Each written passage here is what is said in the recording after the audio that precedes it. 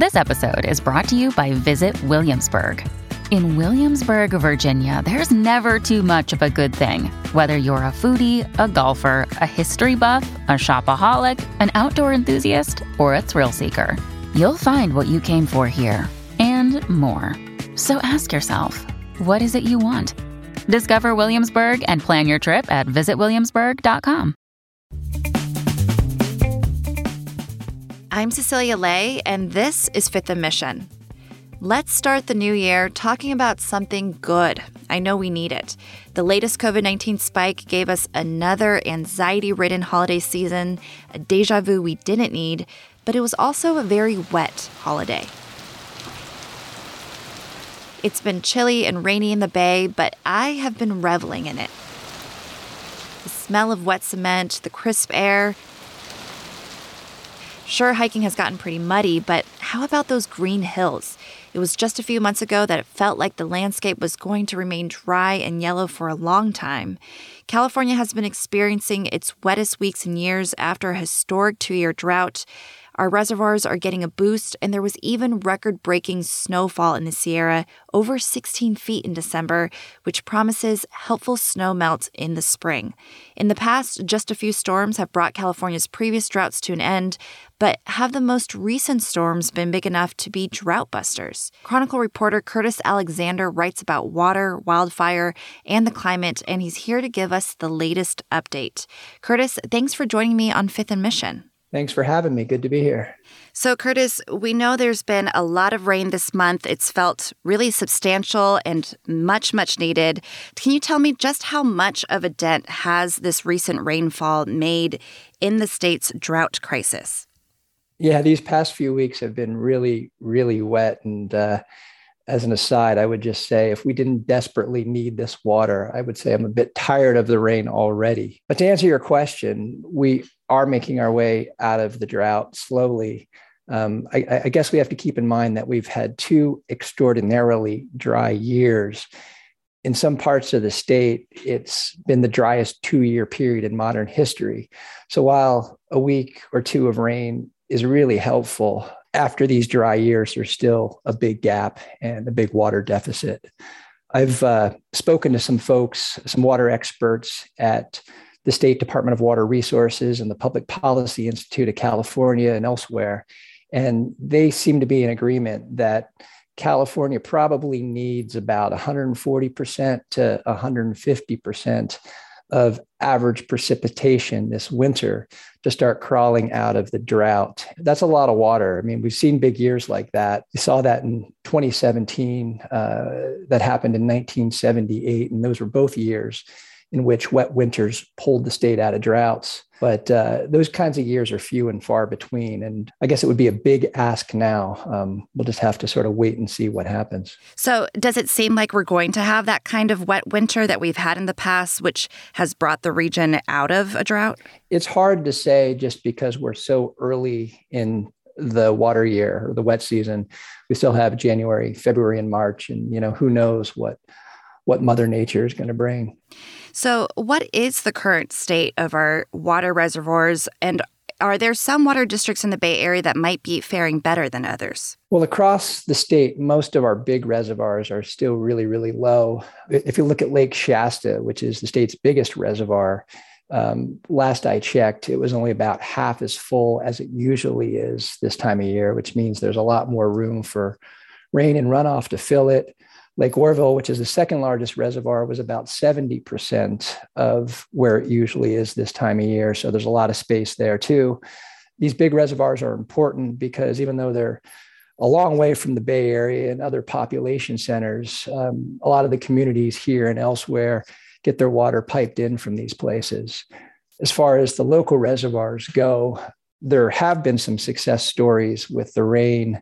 I think one of the best is in Marin County, where the 7 reservoirs at the foot of Mount Tam that serve the communities there just a month or 2 ago were near empty. And over the past week or so, they now have more water in them than they normally do this time of year. So big gains there. I guess it's good in the sense that these are smaller reservoirs and they fill more quickly, but it is bad in the sense that if things do turn again, they'll empty out a lot more quickly. Mm-hmm. And we know that California has this sort of extensive water system. It's a mix of local, state, and federal projects. So when it comes to understanding how far we are from drought recovery, what's sort of like the main key measurements or considerations that are looked at to determine how far out we are from recovering? You're right. It's pretty complicated, and every community and water agency across the state, and there's thousands of them, gets their water a bit differently and have different sources of water. Some get it locally, some get it from far away. I think those that are going to do best to weather the drought and start to recover from drought are going to be those with the most robust sources, meaning they have like big reservoirs and access to water and maybe money to buy water from other water agencies that have surpluses. Also, if they have diverse portfolios, if, for instance, a reservoir runs dry, they may have a vigorous stormwater capture system, so they can turn to that when it's dry out. And then I guess just finally, I'd say the communities that can conserve water and have become more resilient because of water efficiency measures and just conservation habits are going to fare better as well. So, Curtis, we know that there's also been a lot of snow in the Sierra. It even broke some snowfall records. But, you know, it's also caused a lot of road closures and stranded people in their homes in Tahoe. But does all this snow spell good news for the California snowpack, which I understand makes up a large portion of our state's fresh water supply? Yeah, it's been pretty crazy in the Sierra lately, hasn't it? I don't think I've seen Interstate 80 and Highway 50 closed for such long stretches over such long periods for a long time. And the snow is super important, like you said. About 30% of the state's water supply comes from snow. So it is really good. The snow is also really important because it provides water when the wet season comes to an end. When the rain is no longer refilling the rivers and reservoirs, the snow melt comes in and sort of recharges the waterways and the storage in late spring and early summer. And that's when our water demand really peaks in California. And I guess finally, I'd say the snow is super important because of it keeps the rivers wet in the summertime, which is good for fish and wildlife, and helps moisten the landscape and tamp down the fire danger. You also recently reported that researchers have pointed out that the snowpack could disappear in 25 years. That would devastate the ski industry and so many other things. Is that still true, you think, in 25 years? You know, we're hearing about this, a lot of snow up there, but is that still a possibility? Yeah, more and more research has shown that as temperatures warm, more of the snow that has fallen across the state is going to fall as rain. And that just makes common sense. The recent study that came out by Lawrence Berkeley National Laboratory suggested that these periods of low to no snow could happen, like you said, within 25 years. And while we will get some years that are extremely wet and cold, like this one so far, there's going to be far more dry years, or just as many dry years, that probably bring some of these scary scenarios that these studies talk about. So it is going to become a problem in the future. And that snowpack that the state relies so heavily on just isn't going to be there. So water agencies are going to find themselves having to turn to recycled water or desalination, or being forced to recharge aquifers and seek out more groundwater to make up for that lost snowmelt. More with Curtis Alexander after a quick break. He gives an update about California's state water project, which Bay Area water districts depend on, and what water conservation efforts should look like in the months to come. Hey, it's Ryan Reynolds, and I'm here with Keith, co-star of my upcoming film, If, only in theaters May 17th. Do you want to tell people the big news? All right, I'll do it. Sign up now and you'll get unlimited for $15 a month and 6 months of Paramount Plus Essential Plan on us. MintMobile.com/switch. Upfront payment of $45 equivalent to $15 per month. Unlimited over 40 gigabytes per month. Face lower speeds. Videos at 480p. Active Mint customers by 531.24 get 6 months of Paramount Plus Essential Plan. Auto renews after 6 months. Offer ends May 31st, 2024. Separate Paramount Plus registration required. Terms and conditions apply if rated PG. And let's talk about the California State Water Project, which supplies water to farms and local communities all over the state. I know the Alameda County Water District gets about 40% of its water from it.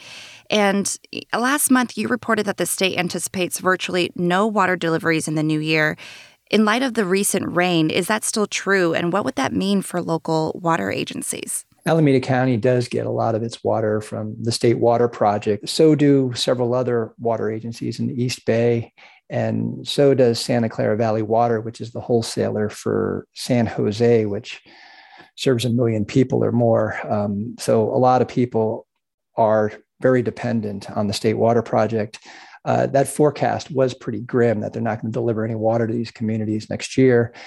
I suspect that they may lighten up their forecast, maybe just a little bit, but in talking with state officials and some of the local water suppliers, they're not going to let up much until a little bit later in the winter because they're still a bit nervous about the supply. So maybe a little bit, but not significantly at this point. So Governor Gavin Newsom hasn't yet put limits on statewide water use, only voluntary water restrictions for now. And some people have sort of critiqued his passive approach. Do you expect to see more restrictions or mandates in the new year? Most of the water agencies that I've spoken to have said that they fully intend to keep water restrictions in place next year, just because an average water year will still mean that we're in drought. We really need a lot more than an average water year. So Governor Newsom, as you pointed out, has not wanted to have a statewide water rationing policy like his predecessor, Governor Brown, did during the last drought, where everybody across the state was forced to cut back. However, the Newsom administration next month is planning to proceed with a policy that bans certain outdoor watering activities. These prohibitions will include such thing as watering within 48 hours of rain. You won't be allowed to hose down your driveway or sidewalk or patio. And these are just common sense measures, really. And I don't think that the state is going to abandon their plan to pursue this kind of policy. Mm-hmm. And how are such state restrictions enforced? Who oversees that kind of behavior? That's a really good question. I don't know how well they will be enforced. The state has the power to enforce them. Water agencies will have the power to enforce them. Even local police departments will have the power to enforce them. I think the real question is going to be whether or not people choose to enforce them. And in the past, when there's been these types of fines, most water agencies have chosen to write letters and give warnings a few times before people are actually fined. So, Curtis, are there local water districts that are taking conservation efforts into their own hands? And what does that look like? I think one of the more interesting places is in Marin County, where when the reservoirs got super low this fall and people were really scared about where they might get their water, there was a plan put in place to build a pipeline, an 8-mile pipeline across the Richmond-San Rafael Bridge. And in order to do this, the district would have to put down about $100 million, which is about as much as the district spends in a year on its budget. And the district did it because it was an emergency measure that they felt like they needed to take. They put down $23 million. They're proceeding with that plan. But next month or in February, perhaps they'll have to decide whether they want to put down the balance on that $100 million project. And with all this rain and with their reservoirs filling up, there's going to be some pushback now to whether the district can really afford that. They may not need this pipeline now in the short term. Perhaps if the pipeline doesn't come in handy now, it's something that would serve them well in the future. So, Curtis, you are our newsroom drought expert in many ways. And what is one thing that you think Bay Area residents need to keep in mind as they think about conservation at the moment? We're all experiencing this recent rain, but what shouldn't we forget? What I've heard from water efficiency managers is just be smart about your water use. You know, if it's raining outside, don't go out and water your garden, or if you're in a community that doesn't have a lot of water, don't wash your car. Just common sense measures. I think we just need to keep in mind that the water we use is water that we're taking away from rivers and lakes and creeks, often very, very pristine places. And we certainly don't want to put more of a burden on these landscapes and see them drained if they don't need to be. Mm-hmm. Common sense measures. I like framing it that way. Curtis, thank you so much for helping us understand what we should think about with all this recent rain. I appreciate your time. Thank you for having me. Curtis Alexander is a reporter at The Chronicle. You can find his coverage on the drought and other climate stories at sfchronicle.com or on the Chronicle app. The Chronicle has a drought map and tracker which gives updates on reservoir levels and restrictions for the Bay Area's largest water districts. Check it out now at sfchronicle.com/water. Thanks to Taya Francesca Price for producing this episode, and thanks to you for listening.